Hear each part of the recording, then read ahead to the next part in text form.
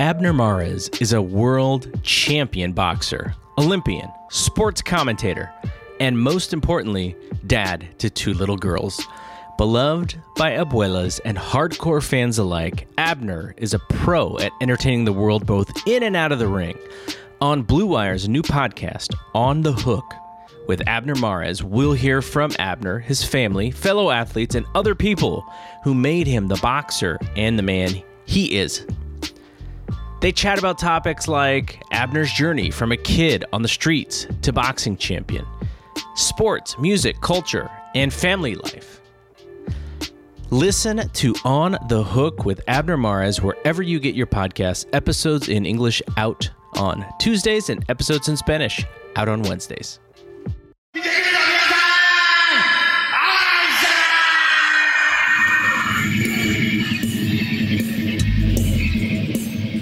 Fight Game Media presents the G1Cast with Justin Nipper and Carlos Toro.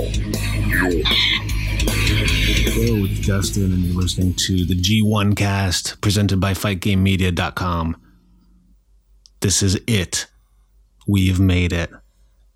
We have arrived. The first of 3 nights at Yogoku Kokugikan Sumo Hall kicked off last night with A-block action. In the main event, Tomohiro Ishii beat Jay White after a very chaotic, a wild match. And while Jay White is now eliminated from the G1, I feel that the story between he and Gedo has not finished. So keep your eyes peeled this weekend. We'll keep you posted. Kota Ibushi and Taichi had one of the most unique matches I've ever seen. And I watched lots and lots and lots of wrestling, and lots of wrestling from Japan. And I've never seen what they did. I've never seen that. I've never seen 17 minutes of kicks. Well, I mean, I'm not watching K1, but this was pretty damn close to that. So we'll get into it. And one last big story from last night. Will Ospreay, he upset Kazuchika Okada. But he also turned on him. He turned heel. B. Priestley was involved from Stardom. The great O'Karn was involved from Revolution Pro. But listen, don't worry. We will get to that. Now, before we start, I want to introduce our guest, Fumi Saito. Fumi is a very important figure in both Japanese and in modern U.S. wrestling history. Okay, if you're not familiar, he is a prolific writer, editor, columnist, teacher, broadcast host, commentator, university lecturer. He graduated from Augsburg University in Minnesota and later the renowned Waseda University in Tokyo. But as a student in the United States, Fumi began taking pictures of wrestling shows and reporting it back to Weekly Pro Wrestling, or Shukan Pro Wrestling, the weekly magazine back in the day that's still going weekly to this day. Fumi's first book was called Itoshi no Pro Wrestling in America. Let me just give you a list. And this is a brief list. I did cut this down. Fumi Saito published his first book in 1984, Pro Wrestling in America. 1985, he goes back to Japan. He's full-time at Weekly Pro. He was also writing documentaries for TV Asahi at the time. By 1993, he had published Pro Wrestling Dictionary. 94, he was publishing Taking Bumps in Baseball Sha magazine, another really popular wrestling magazine during the 90s. He was also, if you didn't know this, check it out, he was the story mode supervisor and writer for, are you ready? Super Fire Pro Wrestling Special in 1994 on the Famicom, Super Famicom. 95, Season's Greetings, Fumi's book about traveling to the States and visiting with wrestlers like Sean Waltman. Fumi's very famous Boys Will Be Boys column, published in Weekly Pro Wrestling from there. Other works. In 2003, American English for Sports. There's tons of collections of his articles released. His Bruiser Brody 30th anniversary book recently came out.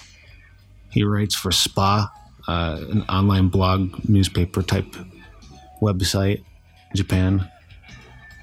He's worked as a supervisor, as a commentator for WWE since it was the WWF. He's been there for a while, and he's still doing commentary on SmackDown, Japanese version of SmackDown on DAZN.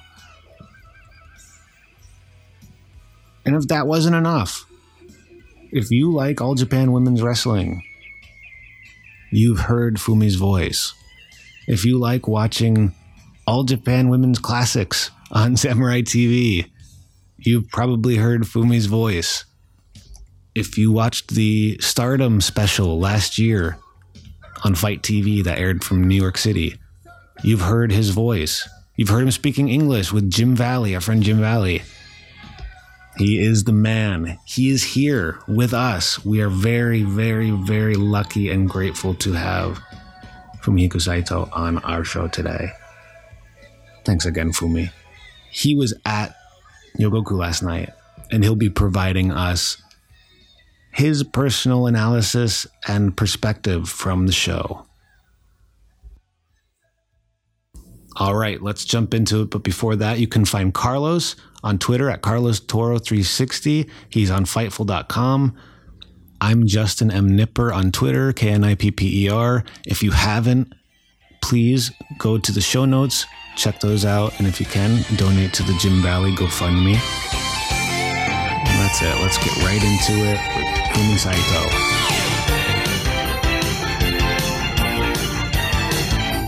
Saito. We're back, and we have a very, very, very, very special guest that I just introduced. You've just heard it. The one, the only, Fumi Saito. Hello from America. Hello from Tokyo. How are you, Fumi? I'm good. Not that special. You were at the show last night. You were at Sumo Hall. Yeah. So overall, what was can go back to tonight too. 3 nights, consecutive nights at the Sumo Palace. So yeah, it's really tiring. That because of the nature of the tournament too. Every single match they work like a main event. They all bring in the A game. So only 6 match, all single matches. And it's a different atmosphere. Yeah, the shorter matches. We were talking about it right before, the social distancing within the boxes inside Sumo Hall. Did that seem strange to you? How did you feel when you were inside? Oh, real strange. Yeah, they look almost half empty, half full, but it's actually sold out. And there's a sumo box that normally 4 people can sit in. They only have 1. And the floor seating, it's like seats are far apart from each other. Everybody's supposed to be wearing the mask at all time. You're not supposed to be standing up and cheering and screaming, any of that. You are not supposed to touch anybody, no high-fiving, not any of that. You're supposed to sit in the floor and clap. Did it feel loud? Did it feel like the reactions were appropriate to the matches? Yeah. They have certain reaction, of course, and when you go wow, ooh, ah, it's the same. It's just wearing a mask. You follow the rule, kind of thing. And you can't touch the wrestlers. Only air hugs. Yeah, sometimes usually people run over to the ramp and try to touch wrestlers' back or something, and none of that happening. All right, so let's start from the main event. Event, yes. Tomohiro Ishii, his first ever main event at Sumo Hall. He beat Jay White. Single match, main event. In about 24 minutes. So what was the crowd like for this, Fumi?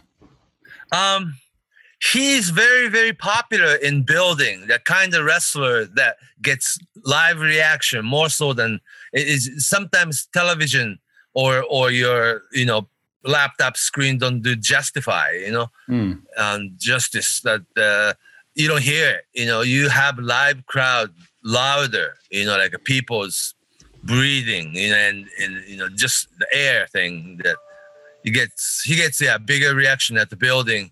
And you don't really perfectly see on screen. You know what I'm saying? Mm. But like you said before, that long overdue that he should be main eventing, at the New Japan show. But he is typical your success story. That he's a 24-year veteran, yes, but he was not New Japan young lion. You know what I'm saying? That he started out with WAR, the Genichiro Tenryu's company, back in '96, and he was the rookie, one of the rookies that nobody paid attention to.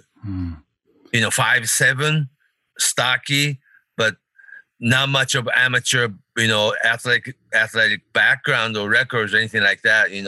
He tried out right out of high school, and one of those rookies come and go, and people really didn't pay much attention to it. Wrestlers didn't pay much attention to it. And WAR went out of business, and he did the freelancing with companies like Michinoku. And when Double J, another ill-fated company, the Riki Choshu, started in 2002, it only lasted 2.5 years. He joined that, Then that Double J, World Japan Pro Wrestling, went under after 2 years or so. Then freelancing again, and he didn't join New Japan until 2006. He was a self-made man, so to speak. I think so. And also today's wrestling fan who's been following New Japan for 3 to 5 years, it looked to them that Ishii's always been there, but it's not true. That he finally joined, after 10 years of struggle, that he finally joined and signed contract to New Japan.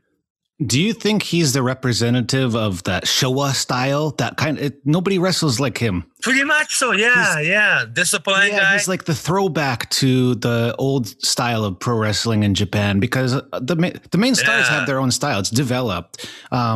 Very quiet, tough guy. Don't say much. Don't show pain. Well, like last night, after the big victory over Jay White, he didn't even make press comment.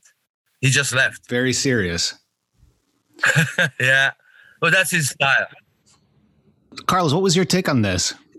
First of all, I love the match, and I'm so glad Ishii kind of got his shining moment in New Japan's getting to main event Sumo Hall in a singles match. And I've been saying this for the last 5-6 years. Ishii, doesn't matter what the criteria is, you can't deny that Ishii is one of the 3-5 best wrestlers in the world today. And it never felt like his quality of wrestling or his work rate dropped one bit for a few years now. And that's so damn impressive. And this entire New Japan G1 has been, there have been only a few guys who have done, great match after great match after great match, even with guys who are not necessarily great workers themselves.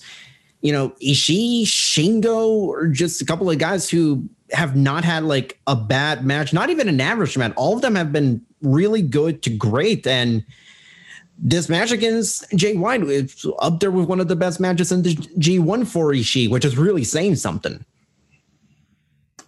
Yeah, there was quite a lot of interference towards the end. And while it was a great match that Ishii won and it effectively eliminated Jay from the tournament, I felt like this match was, it's the first part of the story that's probably going to unfold. Fumi, do you think what do you think the direction of this is? Are they going to split with Jay and Gedo? Is something happening, or... Oh, no. They'll stay together. What do you think about Jay White right now in 2020? Because he's improved quite a bit. I mean, he's always been great, but he looks like a different person this year. He really looks like a stud, like a star. Yeah. Coming a long way. And New Japan has real long-term plans for him. So, he'll be main event. When you say long-term? Long-term, yes. He's a New Japan guy. So, like... 5 years or 10 years? Or? Oh, you could never say things about, 10-year plan in wrestling, That's right. For some people, 1 year, 2 years is a long time, But for Jay White's story, he's one of those guys, the foreign international guy who came as a young lion and lived in dojo and did the rookie training with Japanese guys and lived in dojo and learned the language, learned the culture, ate Japanese food, and just eat and breathe and sleep. He just trained in Japan, and New Japan Dojo created him. So one of them, I mean, he's definitely one of New Japan guy. He has a lot in store for him, I think, coming up. So we'll see. That was a great match. Ishii looked fantastic, and that was part of that bigger story. It wasn't even upset. It was Ishii won that match with his signature brainbuster suplex thing, and he won it like a sure thing. How did you feel after that, or how did you gauge the crowd? Did they feel like it feels like a relief, like satisfying feeling at the end of that? Yeah, it's when you have a big show like a Sumo Palace show, main event should have clean finish to send people home happy.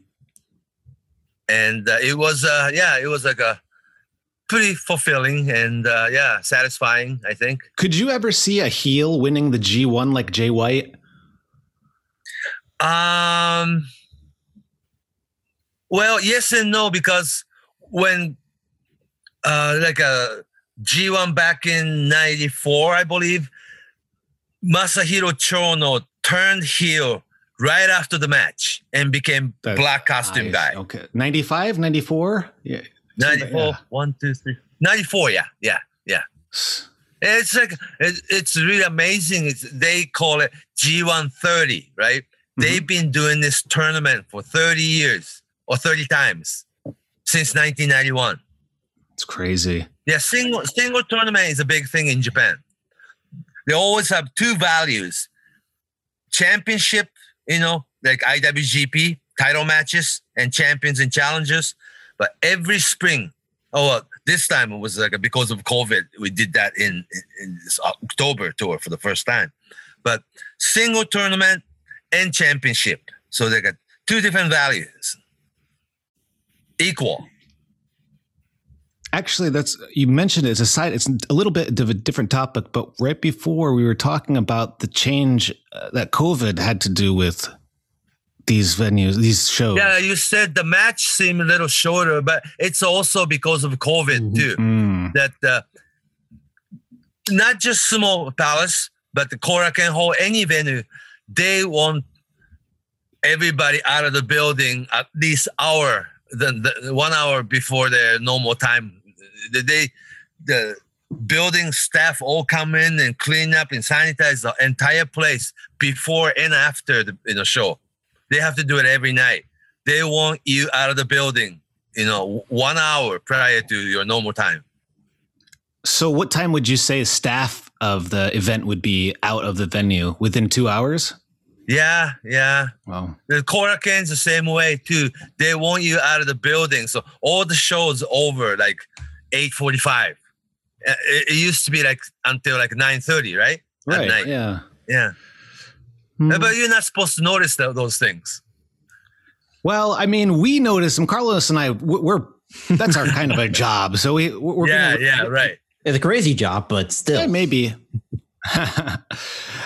But because you would think G1 Climax single matches, every single match is an important thing. They work like a main event. They all bring in their A game, and single match normally lasts 20 to 25 minutes, 30 minutes sometimes. Yeah. But now this tournament this year alone, I think they had to design it a little shorter than that. Each matches. That's why it's 12 minutes. Yeah, and the one thing that Justin and I were talking a lot, especially early on, is the fact that unlike past G1s, it didn't have that like first hour where it was nothing but 8-man tag team matches, like a lot less filler. Like all the non-tournament matches were just the same triangle, group of young lions wrestling each other at one point. Variety. Yeah. A little bit of because everybody wants to be on it. Yeah. So when you look at that type of show where it's only like an hour, 20 minutes of like bell to bell wrestling and like 2.5 hours total. Yeah. Is that something that you kind of, look at it and think that would say, a better show to sort of take in, just have the important matches and maybe one or two matches where it's just filler or just variety? Yeah, I guess there are two ways to look at it. Right, just like you said, it's a sumo palace, or like a sumo palace show or Budokan shows that you want to have 3 hour, sometimes 4 hour shows, everybody on it, everybody on the roster, like 45 guys working, and get your money's worth. But this time they have this G1 single match, important tournament aura to it. So every single match is like an important single match. So they just lined that up. Yeah, well, I guess you have to attend all 3 nights, I guess, this time. Because like last night, it was A block show, right? All tournament match. So none of the B block guy worked, including people like Tanahashi, the Naito, the, Sanada, Kenta, the, Evo. None of those guys were even on the card, And it felt like you have Raw show and SmackDown show back to back. Or something. It did kind of feel like it's like 2 separate brands where the A block had like the bigger stars, or at least, the better quality matches. And then the B block, you had Evil, and then you had your double champion. Then you have your, variety with Toru Yano and Sonata and guys like that. But you still have Naito and Tanahashi. Yes.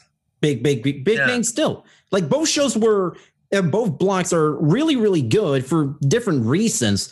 Like the A block, I think, had maybe the better matches collectively, but the B block still had a great number of stars, a great number of unique matches. And I know Justin and I have butted heads a little bit on this, but I thought the Toru Yano matches in the B block this year have been really, really good and really funny. Think so? I feel like I'm now in the minority. People have different opinion on Toru Yano. He's like a wild card in your card game, that he is not, people are not supposed to believe he's going to win the tournament, and I know, but he's the one who would make change in points, because he will have fluke win 102, that'll change the whole score of it. Joker, yes. Because he could beat Tanahashi, he might beat Naito cheating, that'll change the whole, the whole drama of it. Yep, he beat Sonata, and you look at now where Sonata is, like that win over Toru Yano, that could potentially have ruined Sonata's chances of advancing to the 10 B points block. And 12 points difference things, yes. So Yano has important roles. Yeah. Yep, it makes sure that like all the matches, have some sort of importance, or like it gives an unpredictable vibe to it all. Yeah. And like you said, like that the A block has more stars and B block this and that. I think New Japan want you to think they're all equally important superstars. Like WWE call every single wrestler WWE superstars, right? New Japan have very similar mindset that these main roster guys are equally important or something like that. All right, let's take a break from the G1Cast to talk about Indeed, which is the #1 job site in the world because it gets you the best people fast. Unlike other sites, Indeed gives you full control and payment flexibility over your own hiring. You only pay for what you need. You can pause your account at any time, and there are no long-term contracts. With 73% of online job seekers visiting Indeed each month, Indeed is going to get you the important hire you need, just like they have for over 3 million businesses. Right now, Indeed is offering our listeners a free $75 credit to boost your job post, which means more quality candidates will see it and fast. Try Indeed out with a free $75 credit at Indeed.com/BlueWire. This is their best offer available anywhere. Right now, go to Indeed.com/BlueWire. Offer valid through December 31st. Terms and conditions apply. So talking about how the matches have been shorter, how the format's been changed. I think that in some of these matches, they've been forced to, it can't go 20 minutes. they can't go 25 minutes. They might have to do something a little more creative. And I thought last night, Ibushi and Taichi had hands down the most creative match of the G1. I've never seen a match like this. Yep. Just kicking. Yep. 17 minutes of kicking. Somebody counted over 160 kickings. Oh my God. So yeah, 160 is the stat they're on calling that. it. So yeah, very interesting. So how were people reacting live? It was obvious that the people sensed that through this year's G1 tournament, they're elevating Taichi to the more main event level. Yes. And Taichi, and normally Taichi against Ibushi, people will, understand that, yes, Ibushi obviously is bigger star than Taichi, of course, but they had very even match, equal, even match, like they're in the same level kind of thing. Yeah, and it looked like, Carlos, did you notice on camera that when they would zoom in on Kota Ibushi, it almost looked like he had tears in his eyes at points. He was so intense, and he was really, it seemed like a really giving performance. Like this was as much about Taichi as it was about Ibushi. Oh, it's Taichi's turning point. Yeah. Carlos, did you see that? Yeah, I mean, for the Kota Ibushi has kind of felt like a more intense version in recent weeks, because I kind of sort of saw the same thing when he was facing off against Minoru Suzuki. Like, there was just a different Bruce look Lee fight and intensity in Ibushi. And I said this, Ibushi versus Suzuki had an absolutely phenomenal match just because it had a real fight feel to it. You weren't just watching pro wrestling, you were watching a legit fight. And I think that's a testament to both Ibushi and Suzuki. And Fumi, and to your credit, I think you bring up a really good point about Taichi sort of getting elevated. It does feel like this G1, a couple of guys have kind of sort of been elevated a little bit more, whether it be, because of the pandemic or it was the plan all along. Well, actually, that's one of the characteristics of G1.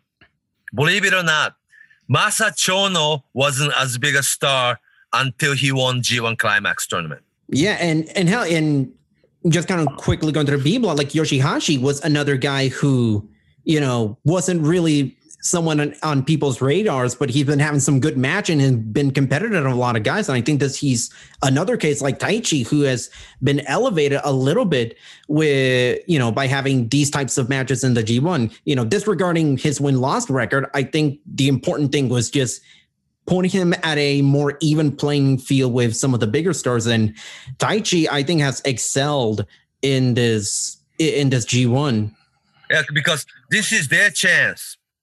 Only time in year that you will have single match against one another, all round robin. Every single wrestler will have a single match with everybody else.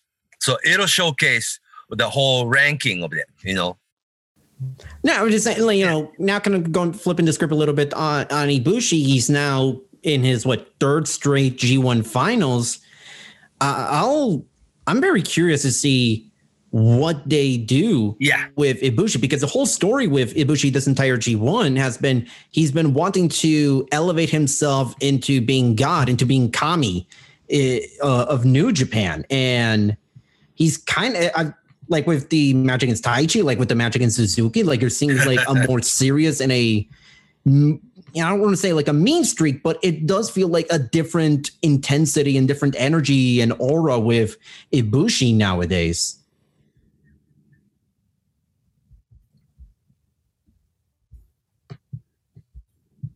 Yeah, serious main event guy. So he's a New Japan guy now, fully. Oh, definitely. Yeah. So is that the reason? Would you say that's one of the big reasons for this mega push that he's gotten, this quote unquote godlike push? Because he's full-time that under contract guy? Yeah, because before he seemed like an outsider, kind of a guest guy, like at the Tokyo Dome when he came in, Shinsuke Nakamura, he had that match. That was a huge match. Yeah, because he still was part of DDT, and he wanted to have, serious match sometimes funny match, sometimes real goofy matches, and he works like a video game and all those things. But now he's single, focused, champion caliber type of guy. And See, if you see a New Japan posters, G1, for instance, G1 Tour big poster, they put up 5 guys printed. Ibushi, the Naito, Evo, Tanahashi, and I remember like 5 guys. Okada. That will tell you these are the 5 guys that the New Japan think are the main guys. Top 5.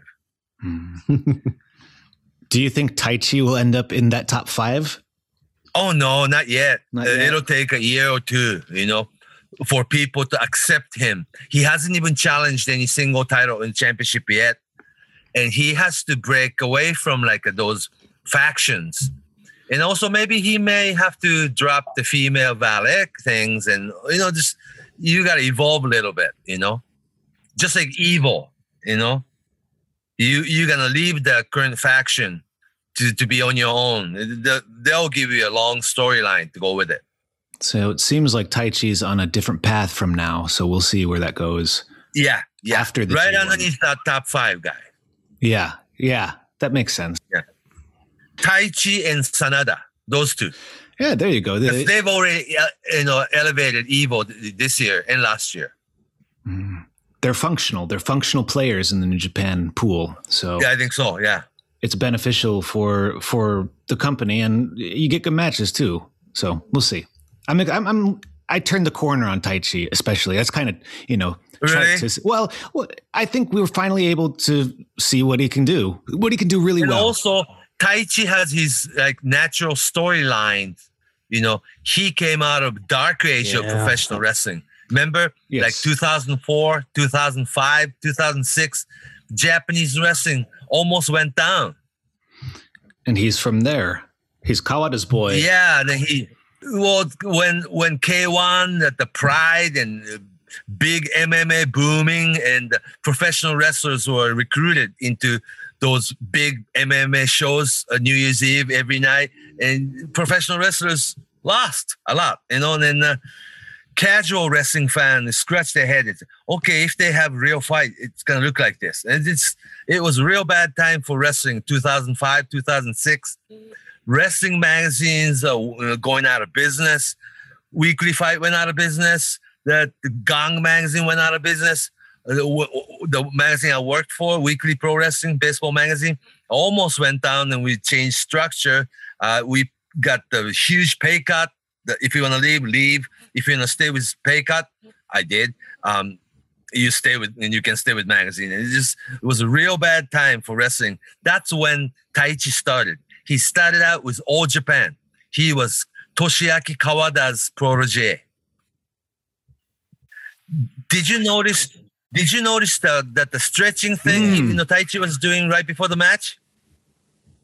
That's Kawada's signature stretch. He usually rolls out to the floor and walks around at the beginning and does the heel thing, but no steady. Nope. He was just stretching his legs. That's Kawada's pose. Yeah, I remember from Virtual Pro Wrestling 2, if you hit the joystick, that it would be the taunt. Yeah, so you have to notice those little hints in the ring. Very subtle. Very subtle, but Japanese wrestling don't have much of a promo mic work or the huge storyline or anything like that. But they will give you those little hints in the ring. It's hard. He has a very distinct personality compared to everybody else, and it feels like the singing and just what he says recently, more and more he's quite funny on a commentary or promos. Yeah, almost hokey, but yeah, the singing. The singing and just what he says recently, more and more he's quite funny on a commentary or promos. He's just a good shit talker, more or less. And I think that's registering more with 2020's crowd. Yeah, well, I guess he has to be heel. Yeah, or like a cool heel. Who knows? I guess so, yeah. But the funny thing, he's already 40 years old, Really? And he doesn't move like he's 40 years old. He still moves like a guy in his early 30s. Yeah, definitely. I think part of it has to do with the fact that he's in a division where he can have better matches and can wrestle to his full extent, because I've always thought Taichi did not fit in well the current crop of junior heavyweights when he was wrestling in that division back then. But a little bit heavier, but you have to be well conditioned. Yeah, all of them are. And he looked great. Some of his timing in the Ospreay and the Ibushi matches was very impressive. Very impressive. Yeah. So the main event we were talking about Ishii against Jay White, and we were already talking about Ibushi against Taichi. Those are the two main events. But the G1 tournament matches are main event. You have to consider those are all main events. Feels exhausting after 3 days. Yeah, because Okada and Will Ospreay main event any day, any night. And they also ran Angle. And they weren't even the semi-main, which just goes to show how deep, the roster is. The whole roster is like loaded. Like the A block alone, you can make like 8 different main events and it'd be like a main event than anywhere else in Japan. Yeah, it's like that's G1. Like when you hear Minoru Suzuki against Shingo Takagi, I want to watch it, right? What's going to happen? And those things. It looked like a main event to me, So, Fumi, can you tell us what was the reaction to Ospreay's upset win and kind of he's a heel turn? He's a heel now. Heel turn, yeah, basically, yes. And also he's forming a new faction or new unit, we call it, that with Great Okan. Great Okan. Returning formerly Young Lion Okada, Oka? Tomoyuki Oka? Oka, Tomoyuki Oka. And who went to UK and spent a year there, and then he grew his hair, and then he became like a Mongolian, and it's a new gimmick, heel. He dressed up like Killer Khan, and then they hinted the link, right, that Ospreay's from UK and Oka spent time in Britain. They must have had a meeting over there or something like that. Mm. Yeah, I mean, Great Okan is, Rev Pro Tag Team Champions with Bear Brown, and Ospreay's the undisputed British Heavyweight Champion. So there's already like a little deeper connection. Yeah. So it's a believable storyline that they'll form a new tag team or the new team, and also B. Priestley openly Will Ospreay's girlfriend, and they both live in Japan, and and also Stardom star.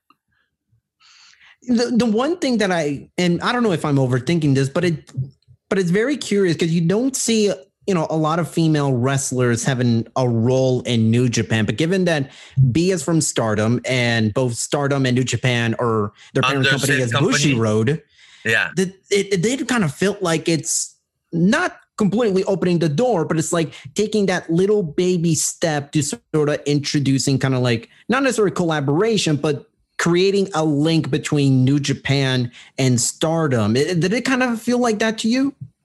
But let's not read too deep into it, and let's leave it at Will Ospreay and B. Priestley thing for now, because when you create a new storyline, you really have to have a believable theme.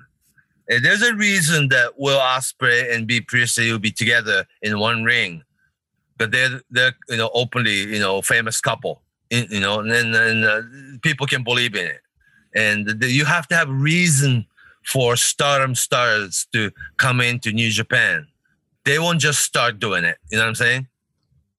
Yeah, and that's kind of been more or less the theme on the show between Justin and I, is trying to ask ourselves, are we reading a little bit too much into this point,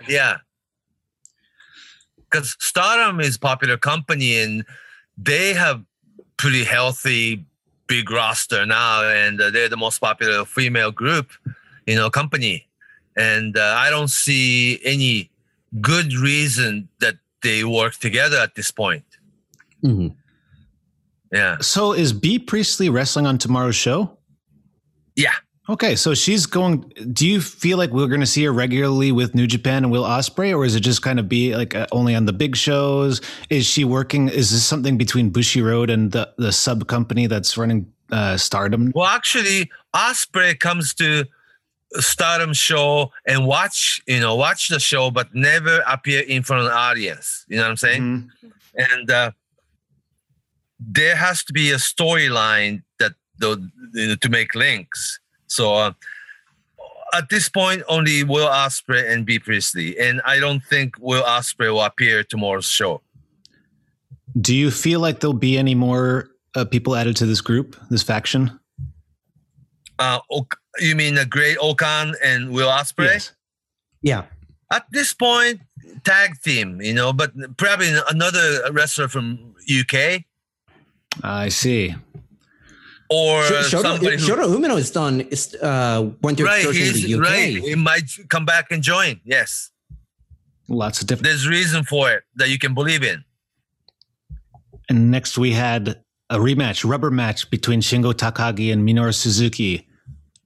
Takagi gets the win, though. Yeah. Though Suzuki still has the never title. Carlos, what was your thoughts on this compared to the Jingu Stadium match? I mean, I love this match. I think that this match really, once again, highlights, just how great both of these guys are. And I don't want to say like I was a little bit surprised at Shingo winning, but I think this was a nice way to sort of, end the G1 on a more positive note. Because Minoru Suzuki at this point, like, he doesn't necessarily need to win. Yeah, and you can never go wrong with both of these guys, together in the ring. And as always, sometimes G1, you need to set up, short-term title feuds until we get to Wrestle Kingdom. And I really can't see why they wouldn't run Shingo versus Suzuki again at Power Struggle. Oh, they will. I'm pretty sure, because they hinted it strongly. Holding a never championship title and then stare at each other. And so they will have third meeting. Yeah, it's a program. And you see the invisible to be continued sign on screen. Fumi, do you think Minoru Suzuki will ever retire?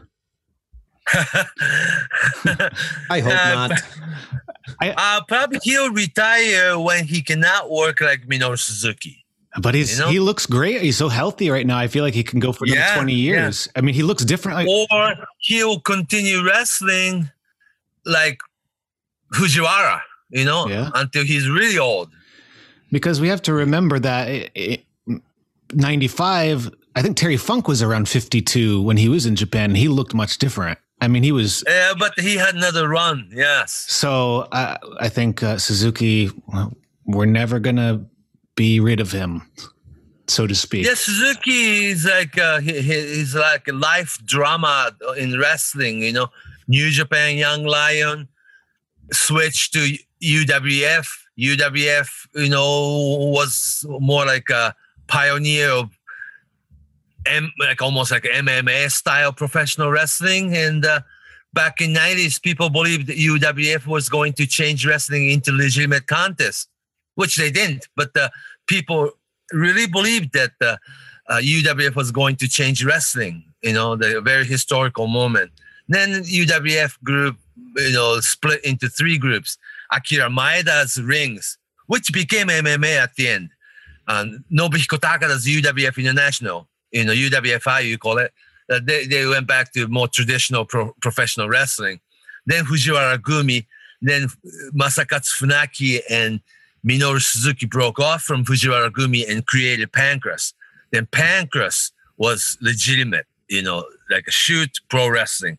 And later on it still exists, but it's strictly MMA company. So there's then Minoru Suzuki himself came back to traditional pro wrestling that the people's been following him for 30 years. Never disappointed people. He is what he is. And people believe in Minoru Suzuki. So we're going to witness the end of all the way till the end. Does that make sense? Yeah, I think we have a long time of Suzuki ahead of us. That's okay. Yeah, until you grow old. You grow old with him. Oh, God. I wish I could just grow old. I wish I can, grow as gracefully as Suzuki does, because he's in his 50s and... Great shape, huh? He's in unbelievable shape. Like, he moves like he's 15 years younger. which is like, that seems to be kind of like a running theme in pro wrestling. Like there are several guys in their late 40s, early 50s who are turning back the clock and just wrestling at a high level. Like if I guess like a really side note, like in AEW, like Dustin Rhodes also in his 50s and he's wrestling really, really well. Yeah. It all depends on your, I guess, the discipline and the mentality and how you discipline yourself. And Suzuki's the type of person that he cannot let himself get fat. Just he will have to remain being Minoru Suzuki, and very strict. He's always training, and Takagi is a trainaholic too, in a different way. How is Takagi? Different school of wrestling. He came from Dragon Gate, Japanese version of Lucha Libre, And but he doesn't wrestle like a lot of the other Dragon Gate wrestlers. When Dragon Gate comes to your mind, right? And when he walked away from like your it's like a nest, Everybody pretty much work alike, huh? From the Dragon Gate, the same size guys doing a Japanese version of Lucha Libre, and basically lots of 6-man tag team, all flying and high spot. And high spot things that doesn't make much sense, because I sometimes think it's way too choreographed. You know what I'm saying? Yeah. Mm-hmm. But Shingo Takagi was like what I call a Jonathan, the Livingston Seagull, that you have to leave the nest because you're so talented. And how has the New Japan crowd? He seems like he's very popular, but in your opinion, how are they taking to him over the past 2 years? I think it works better if he looked like an outsider. Not New Japan grown, but he was star elsewhere, and he joined New Japan. So it's like outsider. That gives him different aura, which is good. And not only that, it almost felt like, I remember when he had his first Wrestle Kingdom match in 2019, when he first joined New Japan, like the crowd was very much into Shingo. And by that point, he was only in New Japan for a few months, and he was instantly beloved by everyone. And I was a big fan of him when he was in Dragon Gate. And I'm really, really happy that the New Japan faithful and management, for that matter, kind of seemed to have, start believing in Shingo as a guy you can put in main event matches and perform admirably well. I mean, the match against Okada was one of the few wrestlers who became star in different company. It's kind of like a foreign star almost. Coming from different companies is very important, So we have Takagi beating Suzuki and the first A block very convincingly, yeah. Mm-hmm. And Suzuki's facials and his performance after the match, he freaks out when he loses, just like last night. Right. Then he smiles a little bit. I still have the title. Evil smile. Yeah. To be continued. It's almost always enjoyable. So if you haven't watched it, go out of your way and check those out, because everything was good last night. All right, one last break before we get you back to the G1Cast. BetOnline. BetOnline is going the extra mile to make sure you can get in on every possible chance to win this season. MLB playoffs, the ALCS and the NLCS are currently happening. Both series are getting close, especially with the Astros tying it up there after being down 3-0. So it is really a big time in baseball season right now. And of course, as always, the NFL on the weekend. And then there's another 2 games on Monday night. So from game spread and totals to team, player, and coaching props, BetOnline gives you more options to wager than anyone else. You'll get in on their season opening bonuses today and start off wagering on wins, division, and championship features all day, every day. Head to BetOnline today and take advantage of all the great sign-up bonuses. Don't forget to use promo code BlueWire on betonline.ag. That's BlueWire, all in one word. BetOnline, your online sportsbook experts. And the first match we had, Yujiro got his first win. Yujiro Takahashi defeated Jeff Cobb. And Fumi, we were talking about he actually has quite an amateur background. Yes, but we didn't see it with Jeff Cobb, who's also an Olympian wrestler. Course, yeah. So, can you tell us more about Yujiro's background? Yujiro was like one of the main prospect when he was young lion. He was sent to Mexico right away, and when you send young lion and the rookies out to be on your own and go to different country and become star, that he was one of them. But now that you're not alone on this one, that Yujiro doesn't really show his fire, right? Not much facial expression. I mean, he's there and nothing's bad. Nothing bad. He always turns in a good performance. It's just, it's hard to connect in any way with that kind of heel. It's an old school heel. So I compare him with people like El Samurai from 90s. Yeah. It depends on the other person in the ring with them on how good the match is, I think. Well, he wasn't, he hasn't been given the chance either. He's always been part of the Bullet Club, Bullet Club thing. Is like he's like one of the faces in NWO or something, that if he's given a single program, he can prove it to you that he's equally talented. He just doesn't have much fire as other guys, because everybody else in New Japan is like, rah, right? So it's just like the full of energy, He might need that. But then again, that's not Yujiro. Well, how about that? The recent program he had with Okada. I mean, I caught a couple of those matches, and I feel like if you can't, that'll tell you Kazuchika Okada has respect for him. How so? Well, he's a Yujiro Takahashi is a tough guy in dojo situation. I see. So he kind of almost gave him that it's like kind of two different stage. The tough guys and the real well-conditioned guy at dojo situation, and another aspect of wrestling, you have to shine as a star in that ring in front of the audience. Almost two different things in New Japan.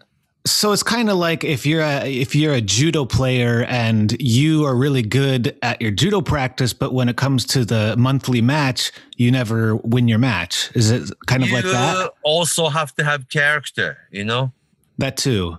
And the reason he was put in the Bullet Club early was that he needed that color,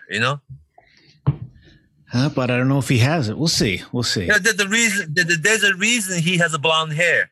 He needs that. Nice. You know what I'm saying? Yeah. Yeah, it almost just feels that he's just a face in Bullet Club because he hasn't really done a whole lot. And granted, even before Bullet Club, I mean, people forget Yujiro was a guy who would occasionally have, singles programs, and he challenged Tanahashi for the IWGP Heavyweight title a long time ago.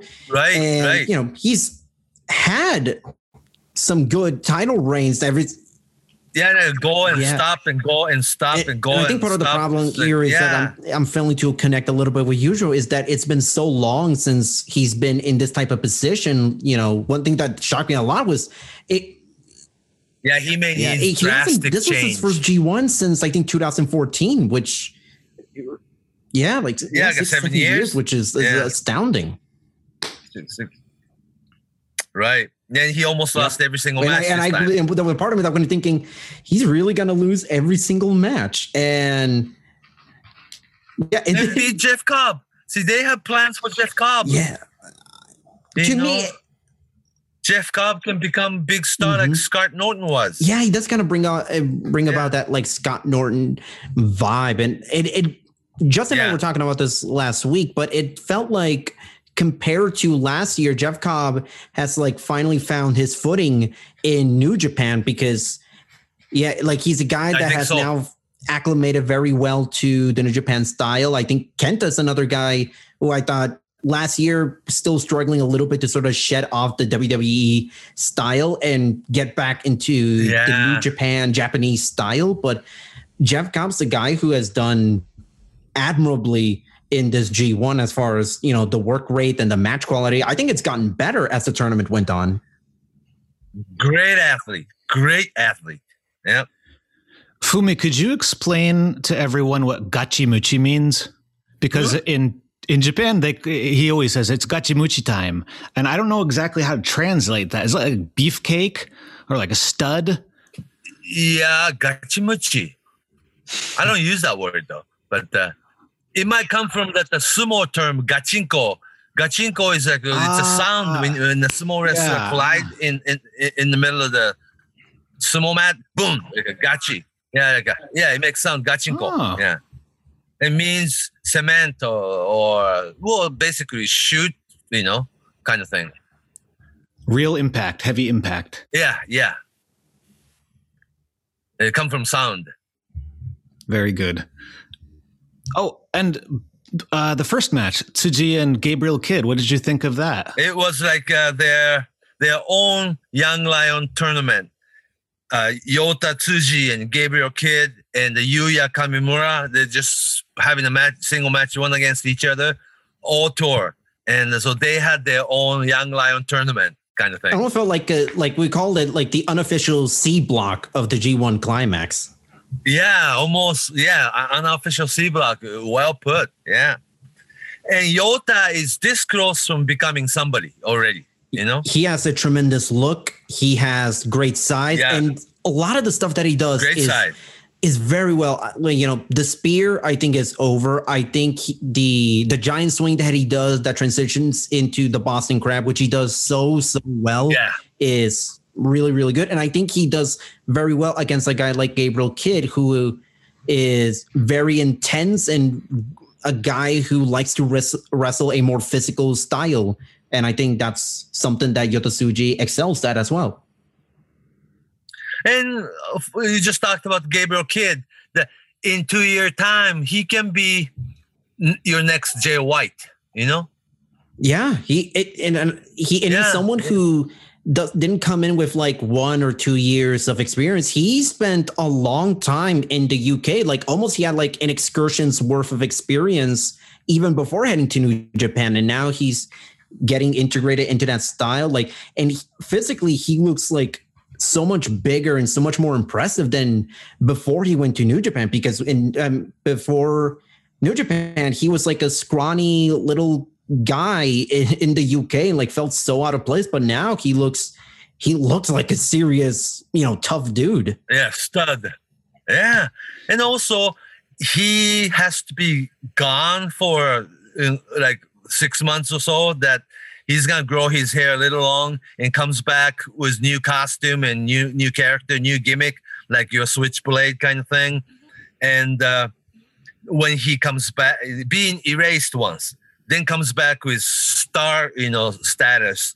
And next time, when he has program, that Katsuyori Shibata will be in his corner, that he has a storyline, New Japan LA Dojo. I mean, first LA Dojo star in New Japan Ring. There's like 2 different dojos. Noge Dojo in Tokyo, and now LA New Japan Dojo. That the coach, all those guys coached by Katsuyori Shibata. And the guys that Shibata has been training has done exceptionally well. I mean, you look in the US, Clark Connors and Carl Fredericks are guys that have really started to come on their own. Oh, they'll all be somebody. Yes. Oh, they're so talented. Now that they're in the hidden with Young Lion costume, you're supposed to be wearing just black tights and black shoes. That's it. No costume, no t-shirt, nothing. Black trunks and black tights. Black shoes. But when he comes, you'll be erased for 5-6 months to a year. Then comes back as new costume, new ring name, new character, and you be put in the program. That's a good system. Do you think that Tsuji will drop his Young Lions look soon? Yeah. But he has to be gone for a while. That's the difficult part about all this pandemic, is that it's hard to really have a proper to go excursion someplace. because And CMLL is struggling to do shows. Like their anniversary show got hurt a lot because they had several COVID-19 cases. The UK is slowly, very, very slowly getting back into things, but not at the point where you can just comfortably send a guy to excursion and then, places like Ring of Honor they just started. Could probably do that. Like, you just disappear from the show. You disappear from the show. You could be staying New Japan Dojo and just keep training, but you need to be gone for a while. Then comes back new gimmick. I think he's Brody. I think he's the new Bruiser Brody. Tsuji? Japanese Brody? He's got the body slam, same style, jumping body press. Yeah. American football background. Yeah. Hair. Giant swing. He just needs a giant beard to match. That's the only thing he's missing. So he goes away and comes back, and he's like a Makabe number 2 or something. Could be better than Makabe. Yeah. Yeah. He's great. Just have so to charismatic. Disappear. You have to disappear and come back as a new person. Seems like it's important so that you can stay in people's minds. But you're not overexposed. You're fresh, but you're not overexposed either. Yeah, and also you're more refined. You have to be missed, and it comes back it's like, wow, we have new star. That's how they grow their roster. But it didn't start now. Keiji Muto, Great Muta was gone. Then came back as a star. Chono, Kensuke Sasaki, Hashimoto, everybody did that, all the way back to Antonio Inoki. It's like Joseph Campbell, where the hero has to leave his town, and then come back so that he can become the hero, right? I guess something like that. Something like that, maybe. Yeah, tradition. But that's the first A Block show, and then there's another show tonight. Yes, and you're going to that one too. Yeah. The main event is Sanada against Evil. Yep, Sanada Evil in the main event, and. Like the Naito and Kenta? Yeah, like those are the two matches that really matter as far as who's going to advance to the B Block finals because and you can reasonably get book any of the 3 remaining to win and it wouldn't be like a complete shock. Like Sanada's already got the win over Naito, and if he beats Evil, all he needs is Naito to lose. Like there's a lot of different scenarios and none of them feel like they would be out of place. Right. Yeah, that's true. And also, Naito almost doesn't have to win this one. No, and it's against Kenta. When despite his win-loss record, he is someone that you can reasonably believe that can beat Naito, and the two share history. I mean, Kenta was Naito's first defense as a double champion, if I remember correctly. Yeah. Yes. Fumi, is there anything that you'd like to, or that you're looking forward to seeing for the rest of the weekend, either at the B Block show or at Stardom? Is there anything that you're excited about? Or interested in? I just go and witness, and I'll accept things.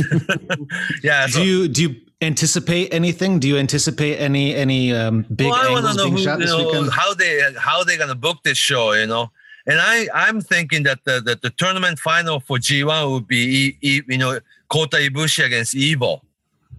I was thinking Naito. Naito final? I was thinking Sanada, but that's because I'm a big Sanada fan. It's great. We have 3 different opinions. That's great.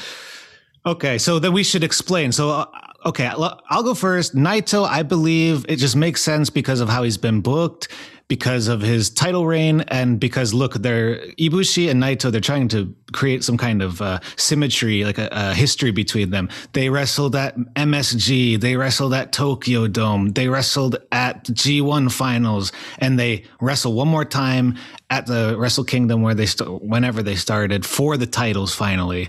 And maybe that's when the payoff finally happens for Naito, or maybe not. I don't know, but I predict Naito. Okay, that's why. And who would like to share next? I would go with Evil this time. Evil. Okay, why do you choose Evil? Evil and Kota Ibushi should be, the final of G1 tournament, that they even, elevate those to even more. And Evo will become, or either way, Evo will become G1 winner. Ibushi will become G1 winner. Winner of G1 tournament should challenge IWGP title. Do you believe that you should challenge the heavyweight title or both titles? They're doing dual titles now as a storyline, because it was all Naito's, storyline to unite two belts. What's the point of having two heavyweight championship? IWGP World Heavyweight title, IWGP Intercontinental title, and they said it was equal. And then why have two titles? And then Naito united it so that the two titles thing should remain as a main storyline. Somebody carrying two belts, black belts and white belts. And Evo winning this G1 tournament, they will, they'll book Evo against Naito as a title match this fall or the Budokan show. They just announced. Believe in Evo. They just announced Budokan show last night. So for World Tag League. Yeah, but they have junior heavyweight tournament and tag league simultaneously this year. Yeah, that's a really interesting format that they're doing, and I'm curious to see how they do the junior heavyweights, because prior to the G1, the junior heavyweight division was not that deep, but that's because of the pandemic and guys weren't able to travel to Japan, and then a couple of guys in Japan, they weren't 100% healthy. So I'm curious how they do the best of the Super Juniors this year. Right. They didn't plan on this because it's all COVID. That wrestling is not really separate from the real society. Yeah. The COVID is real, and they have to go with it. And they really changed the scheduling and everything. But they will have December 11th Budokan, and it will be the final of tag team tournament, and there will be a final for junior heavyweight top the super the best of Super Junior tournament. They probably will have one title match, and that should be Evo against Naito. I don't know, because you will have January 4th Tokyo Dome with or without audience. What we have to, it has to do is what other sports do. Baseball and the other sports, are they going to put people in the stand or not? Are they going to do the social distancing seating? Let's see. The Wrestle Kingdom next year are not going to have those 50,000 people. No, not a chance. Obviously. It'll be like something closer to 20,000, not even. Yeah, some people say 1/4 or 1/5, of the capacity, and they just have to go with what other sports do or what society asks you to do, because wrestling is not completely independent from what's happening in the real world. No, I mean, I've been seeing some, boxing shows at Korakuen Hall, and it's similarly spaced out with social distancing, where like you only have a few hundred people in the stands compared to, four figures that Korakuen Hall can do. Yeah. Yeah. But that's what you have to do, But New Japan is doing their best to run their live card. They just announced, Nagoya Aichi show for November 15th. And another big show in Osaka in November. Then you have December Nippon Budokan show. That's huge. Then you'll have Tokyo Dome show the following month. You will have to, have this important enough lineup to, have those, big shows. There's a lot coming up. And speaking of Korakuen, you said you're going to be at Stardom's show tomorrow at Korakuen. Yeah. That's it's early, 12 o'clock? Yeah, noon show. Yep. Noon show. And do you remember what the main event is? I haven't caught up on Stardom in quite a while. I I never, to be honest with you, I don't really check the lineup when I go to Stardom. I just check it out. Yeah. They're just beginning. I believe their version of the World Tag League. Right, they're doing tournament. it now. Yes. They just started that. Yeah, there is like very soon, like almost immediately after they just did the 5-star Grand Prix, which Utamihaya Shishida won. They usually do this single tournament more spring to summer. They had to cancel all those shows like for 3 months period this spring. For the first pandemic, and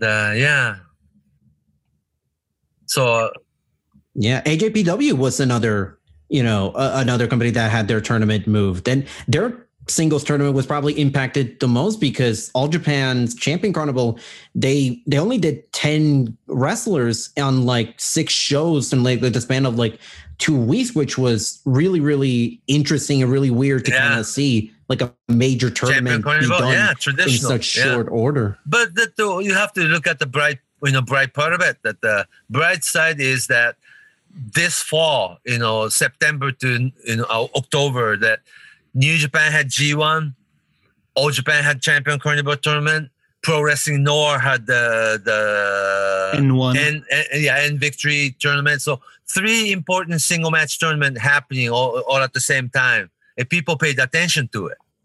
Did Dragon Gate do something too? Yeah. Oh, I'm sorry, I wasn't paying much attention. I feel like I might have read something. They didn't have the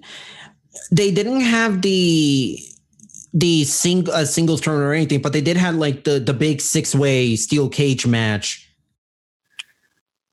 Okay. Well, there's a lot going on. Going on. Yeah. See, by having this champion for All Japan, by having this Champion Carnival this September to October, their All Japan television and TV, it's called it, this internet streaming service, they grew by thousands. This month alone, and so it benefited them.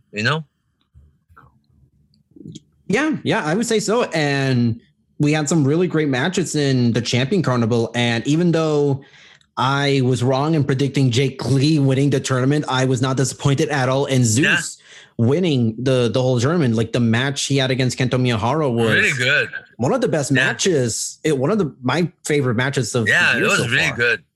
He saved Jack Hammer until the end, and he beat Miyahara very convincingly. Fumi, you were there for that. Yeah. How was the crowd reaction? How did they like it? What's so interesting is though that I'm sure it overlaps, but the New Japan audience is much like WWE Universe. That New Japan fans, I call it New Japan World, they only follow New Japan, most of it.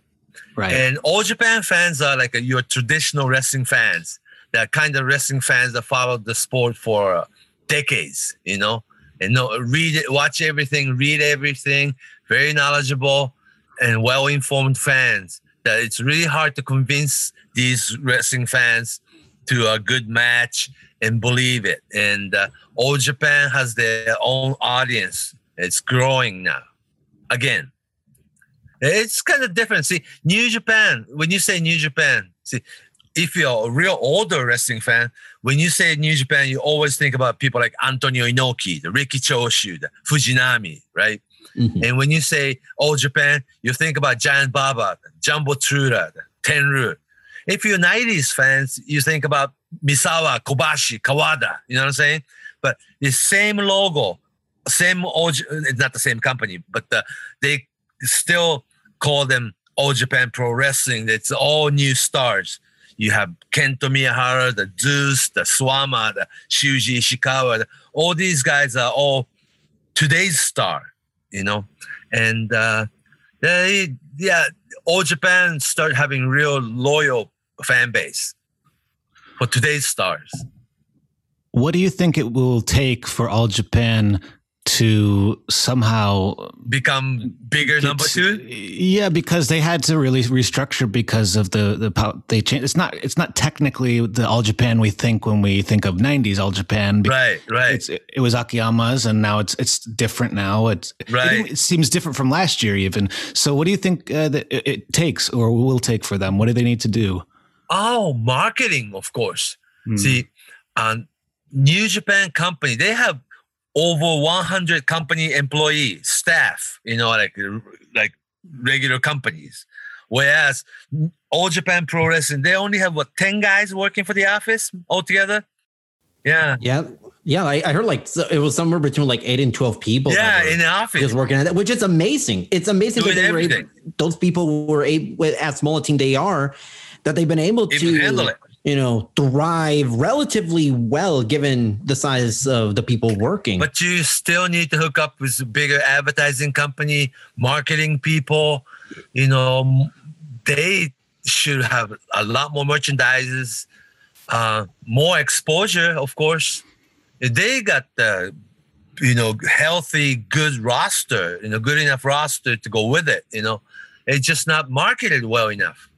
If I were All Japan, I would go all in on putting Zeus out there as maybe your face of the company. Also, Kento Miyahara, because Zeus has such a unique... They should be your Roman Reigns. Zeus has such a unique look. He's huge, but he moves very, very well for a guy of his size. And Kento Miyahara is maybe the best wrestler or worker in All Japan. If you market your company and center it around those two guys, I think that it'll grow because those two guys are so good. Yeah, they are good wrestlers that you just have to market them as a star. They should make more appearance on TVs and radios. No radio, but you know what I'm saying. Exposure. Be on other television or being on magazines and more interviews, more merchandise, all kinds of things, just not enough people to do that, I did see Miyahara is going to be on some Fuji TV, like a game show next Tuesday. Yeah. So I guess they're trying. It does from what I see, it seems like there's a shift, and I hope it's okay for him because I really enjoyed a lot of the Champion Carnival, especially the main event, like we were talking about. They got a lot of new guys. The quality of wrestling is there, Yeah, and it's quite different from what we like. New Japan, for example, in the ring, it's pretty conservative to an extent. You're not going to see conservative, yes. Yeah, but it's just as intense and it's really smart, especially watching Kento Miyahara match, it's a roller coaster because he's doing a lot of things and it's hard to notice what he's doing. You really have to pay attention. And it's really, one thing I wanted to quickly touch on. So some people I talk to really don't like when Miyahara and Kyohei Wada get into a fight in the match. That's kind of, so I don't know how is that interpreted? Well, Kyohei Wada, the senior referee, Kyohei Wada is the only link that you believe this is All Japan Pro Wrestling. Not the only one, but one of the very, important factor that the Kyohei Wada was a referee since 1973. And, Giant Baba, the Dory Funk, the Funks, Mil Maskers, Stan Hansen, Brody, he was always there. In all the Misawa, Kawada, Kobashi, Taue matches, he was there in there. And Kyohei Wada is one of the, the same people that remind you of the glory days of All Japan. He's still there, the old guy. And for him, that the Miyahara is still young guy, and so it's a kind of storyline. There's a lot of interesting stuff that they're doing, and it's done in a way that's not over the top. It's pretty simple. It's easy to follow, and there's a lot of good more young conservative talent. Wrestling, like you said. But All Japan fan base, All Japan is supported by more loyal fan base, whereas New Japan is more casual fan base.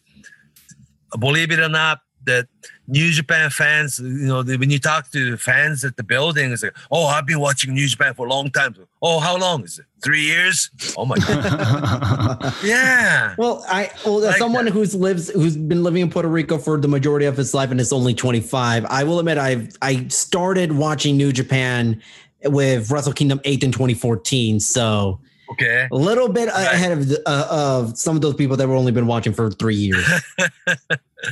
Yeah, but even and still, all Japan fans been wrestling at least, they've been following wrestling at least 20, 25 years, 30 years, older fans.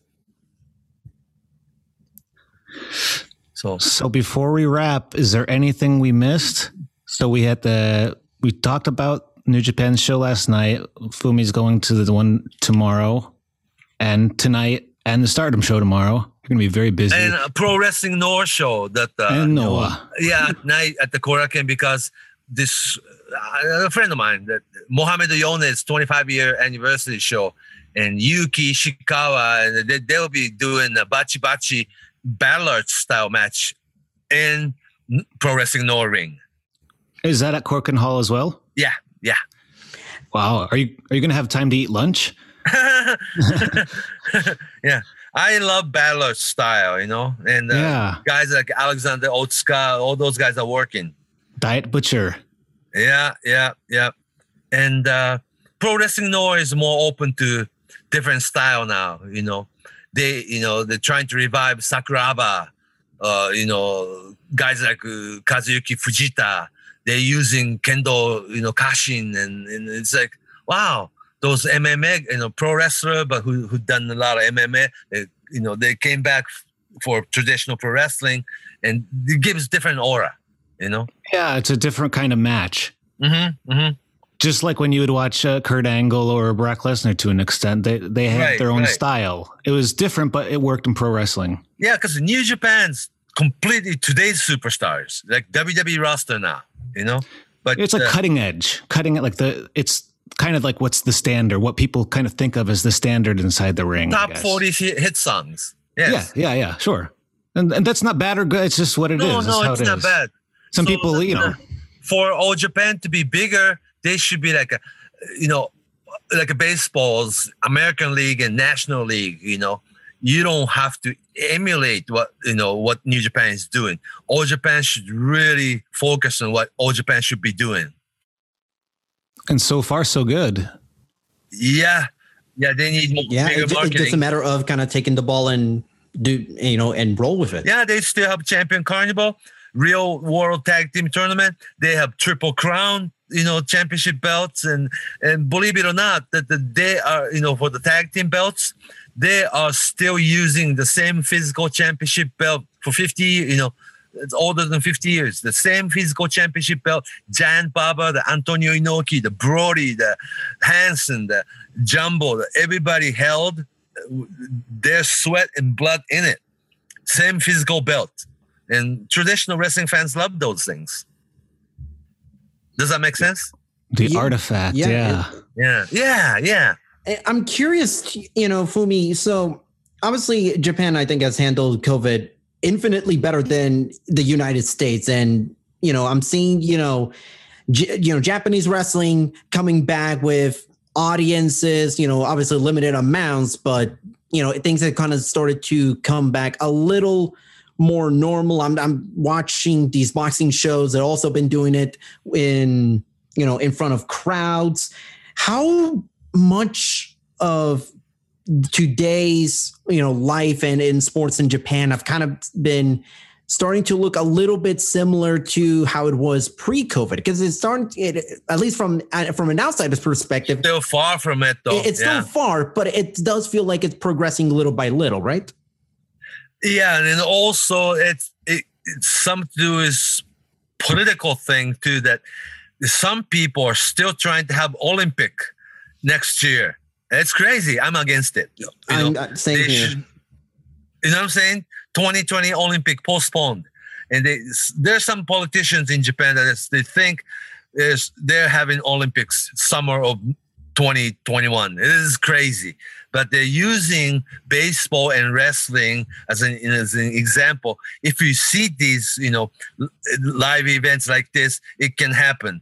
And they're using baseball, they're using wrestling. It's like, look, they're doing this. And I don't want this to be scapegoat, but And I think the issue comes when you invite people from other countries. I think that's when it really gets problematic, because not every country is following, the protocols as needed. Some countries have done very well, like Australia and New Zealand have done very well, but other countries, have not. Their COVID-19 cases are still really, really high. And in the United States, that somebody like Trump, it's like they're making fun of the mask, right? Yeah. Yeah. My girlfriend, who works at a hospital analyzing COVID-19 tests, is still like working almost around the clock. Things have not calmed down, one bit over here. And over here, I have this gut feeling that the numbers are not necessarily real in Japan either. It's actually the pandemic's bigger than what's on news, Fumi, could you quickly talk about a program going on called Go to Travel? Because oh gosh. So it's almost it's really kind of irresponsible, or I don't know. It's almost COVID is health issue and medical issue, but it's always political issue.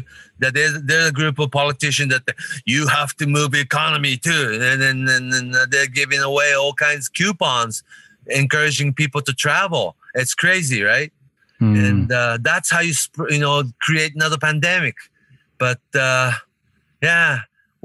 subways and trains are running reduced, but still running, and people follow. There's a packed subway. Everybody's wearing masks, but the risks are there, right? Right. So it's a different situation from the States, because people drive in States, but in Japan, they travel on trains and public transportation, subways. Subways sound crazy, right? Yeah. They're on top of each other. Yeah, but reduced. But and also everybody's wearing masks. But risk is still there. And not everybody had tests yet. You know what I'm saying? Yeah. Yeah. Well, you have to wait and see. It's all real. Yeah. It's real. We just have to, it's good to talk about just to see what's going on. And also we see things through wrestling too, Of course. Yeah. Art, and if art imitates life, or the other way around sometimes. And then also wrestling world is, fantasy, of course, but it's not really independent from the real world either. And it exists in the real world. Yeah. So. Yeah. And then in fact, they changed all the schedules this year, They're doing the reduced social distance seating and everything. Everything's an experiment almost. And the wrestling's a part of it. Yep, WWE's doing the Thunderdome, which they would never have done had it not been for the pandemic. Yeah, but COVID sped the process, but it looks like a near future thing that COVID or not, it would have had this Zoom audience kind of thing would happen sooner or later. It's a marking point, so it's hard to say right now where we'll be. So we just have to. Well, some people love Thunderdome look. Some people hate it. I've grown accustomed to it, so it doesn't bother me as much. But it was it was a little distracting at first, but mainly because of how different it was. But now I've gotten used to it. I don't think it's necessarily a bad thing. Used to it. And also, like in WWE, like a 4 or 5 months period, including WrestleMania this year, they were doing it at the Performance Center with no crowd. It looked like a studio match. It looked horrible, right? Yeah, and especially during the time when they brought in wrestlers and to kind of simulate a crowd, but they're wrestlers on the roster, and performance center students, trainees, it looked bad. Yeah, like it almost looked like who they were cheering, who they were booing, like it was just like WWE telling them what to do. Like it never felt organic. Instructed. Yeah. And talk about the real world, when you say like America's Got Talent or something, that they have that Zoom audience. And a lot of pop music stars doing a virtual audience too now. That it is a trend. There's a group. There's a group from Korea that's really popular in Japan called BTS. Yeah. I just Toho read. Shinki. Yeah, Toho Shinki. Yeah. They made it. And they're doing it's pay-per-view. They're doing $45, $50 for pay-per-views. They got almost 900,000 something. Yeah.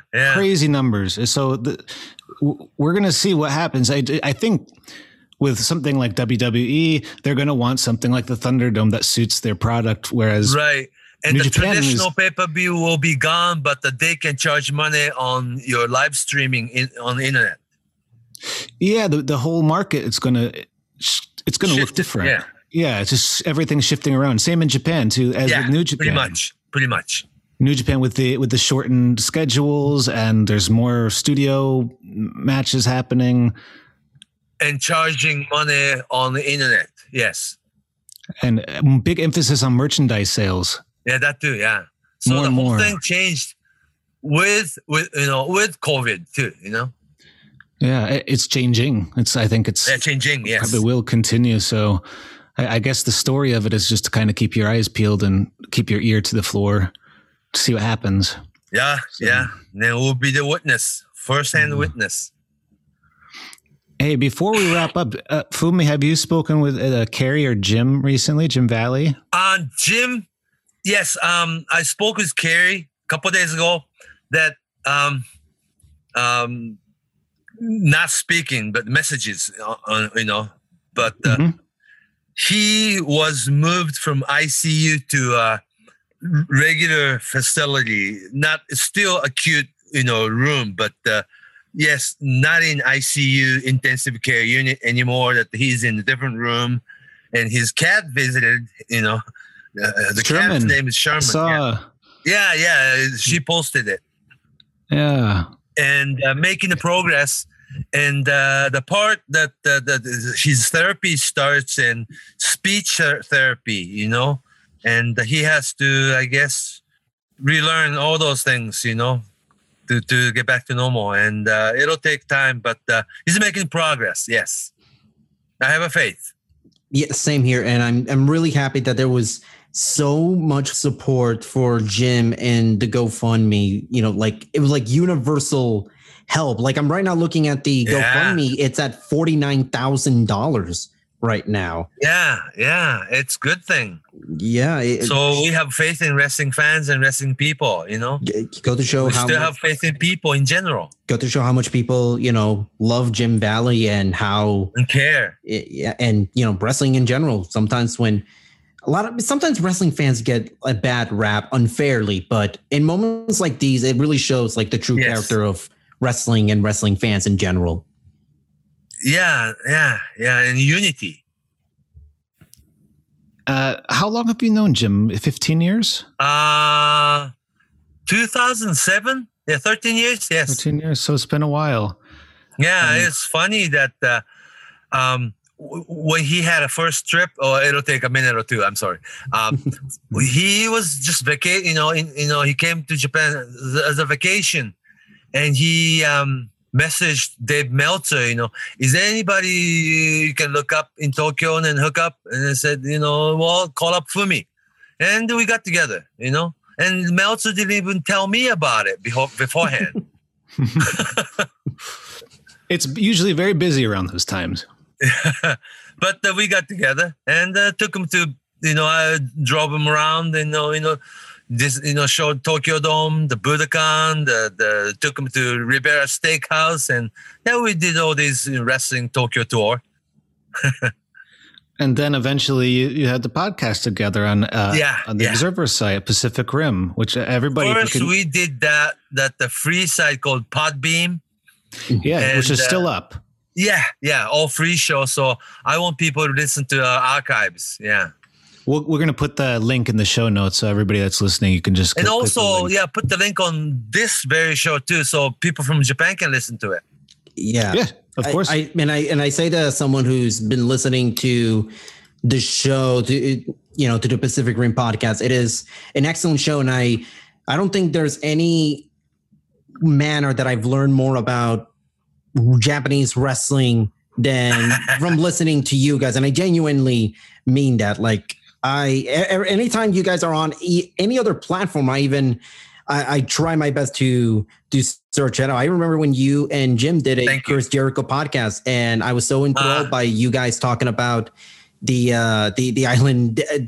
island death match and talking about Inoki versus Muhammad Ali, like that. Like, I was just loving that kind of stuff. Oh, great! Thank you. I'm sorry to kiss your ass some more, Fumi, but don't. No, I think just so it's like out on the air. It's like, I think at least in the English speaking world, there's a very high level of respect for Fumi. I think that you should know that. You're making me blush. Yeah, well, it's okay that we're on a podcast. That's okay. Well, yeah. Well, then Justin, you and I sat down, and we sat down in a Japanese restaurant for 3 hours. All we did was just talk about wrestling. Yeah, in the Chinese place, yeah. Right, Chinese restaurant we went to. All we did was just wrestling. Wrestling? Yeah, we talked about guitar a little bit, but. And I had to ask the lady to turn the fan on or some fan off or something like that. I don't know. It was good. Right. Suitobashi's fun. That's one thing I miss because we're yeah, the crazy area. Circumstances, we're stuck where we are. It's not a wrestling building. It's a home of giants, baseball place. Yeah. And Korakuen wasn't wrestling. When they opened Korakuen Hall back in 1967, it was made for boxing. Yeah. Carlos? Yeah. They still do the... Korakuen Hall is actually boxing building. Yep. They just did I remember they did a show last week, and they had this really, really good boxer in the main event, Hiroaki Toshigawara, who is one of the... What a weight? 122 pounds, a super bantamweight, who is, in my opinion, one of the more underrated boxers at that weight class today. Like, I genuinely do think he's capable of, getting it on and fighting with some of the best fighters in the world at that weight class. Oh, okay. Very good. Very good. I think one day we'll all have to go to Korakuen together for a boxing match. Yeah, we all should. Yeah. I'm telling you, those Korakuen Hall shows are very fun, especially when they have the Japanese national titles on the line in the main events. Those are always fun. I mean, I just hope to go to Japan one day. I mean, I'm still young. I'm only 25, so that is the dream one day. Mm-hmm. Please come.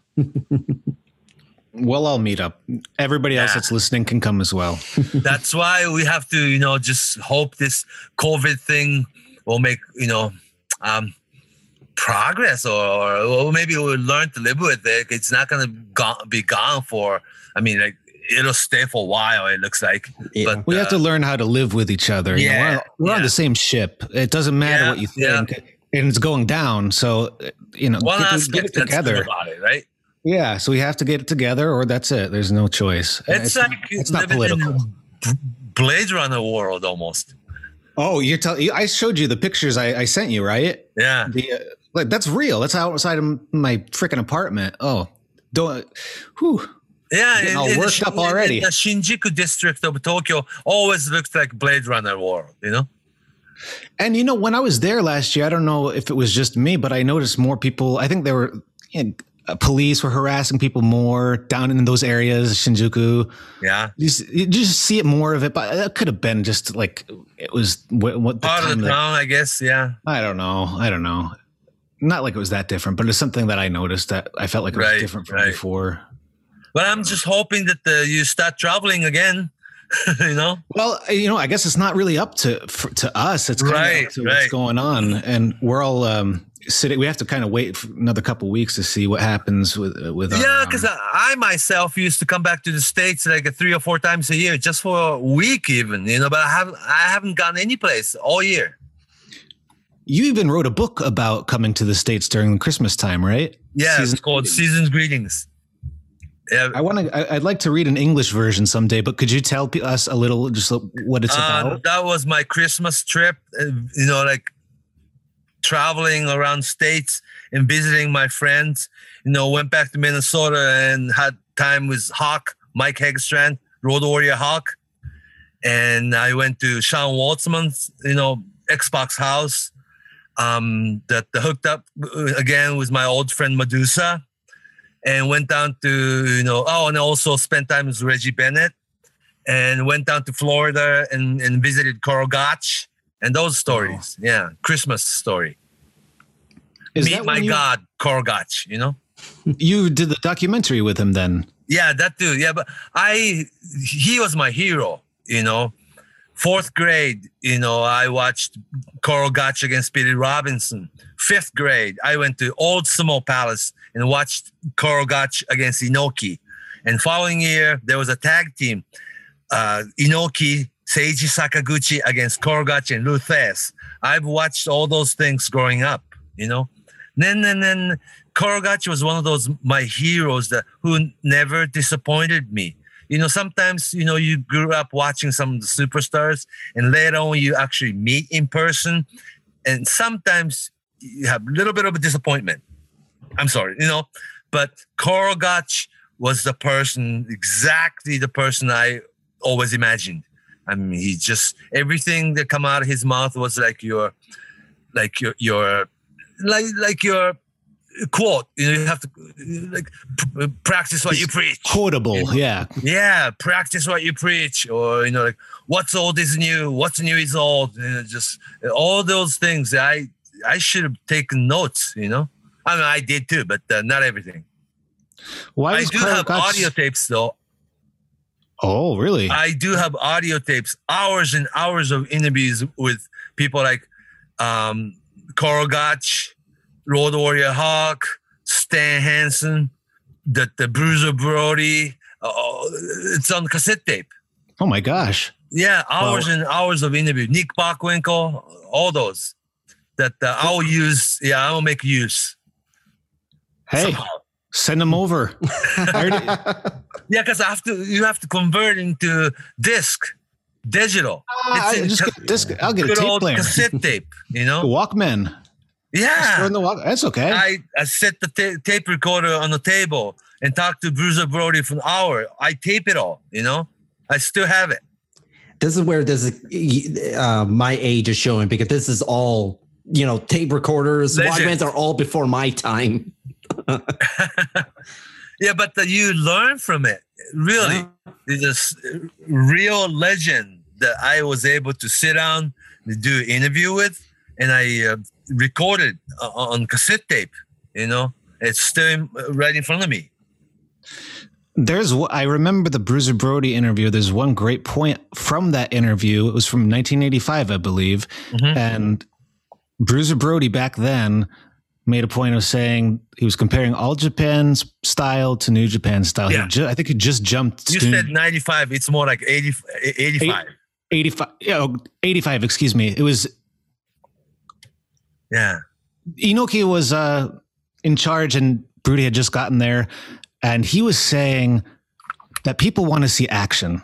He said action was what was important. Action was what New Japan was doing. It was a faster style compared to the at the time, I guess it was a little slower All Japan style. More traditional American pro wrestling. Yeah. NWA style. And he was very much so. He gauged what they wanted. And it's something that I learned that you can apply to any age in wrestling.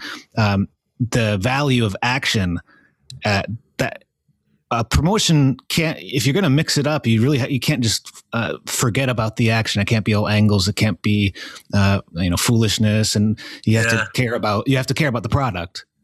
Yeah. So, and also New Japan's always been, back then, Antonio Inoki show, That's right as well. More original. And the All Japan Giant Baba's philosophy was to bring in true talent, from America. You have the Funks, the Hardy Race, Stan Hansen, Mil Mascers, you have your Bruno Sammartino, you have your Bobo Brazil, Dick Bayer, the Destroyer, the Killer Kowalski. All those people are here and work like what you do in America, Whereas Antonio Inoki bring in, people from America and just have them do the Japanese style, a little bit different.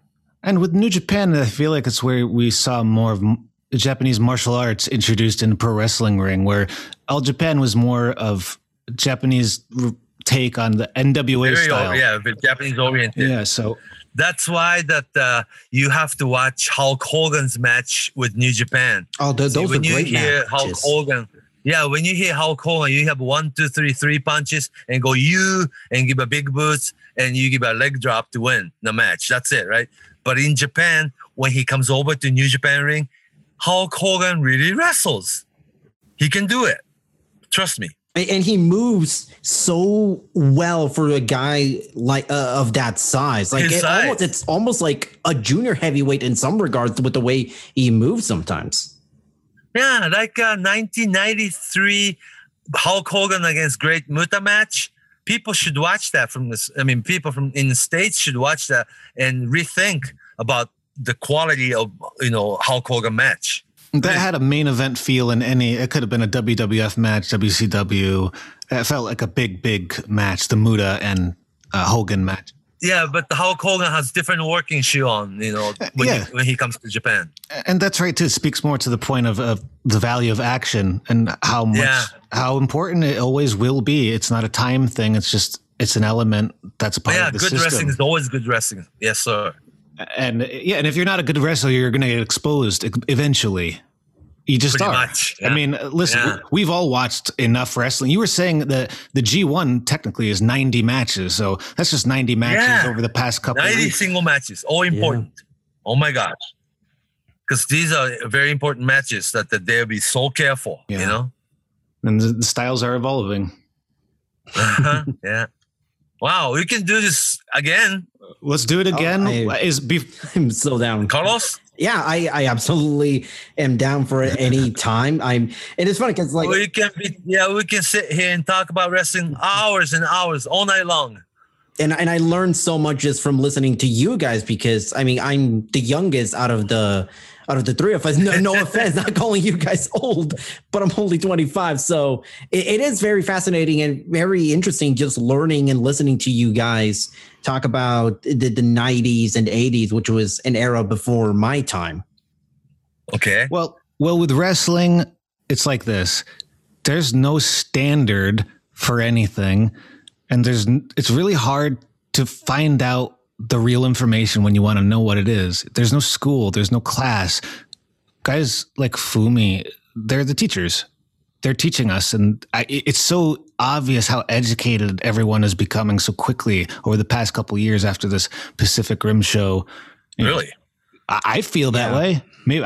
Of course, I'm biased. I mean, I work on the site too, and I'm a fan. But it doesn't. I mean, that's how I feel. I'm flattered, and I would love to share this with more people. Yeah, we'll try our best. I mean, before we part, I mean, Carlos, is there anything you want to say? We're going to do it again, I guess. So we don't need to part in sweet sorrow.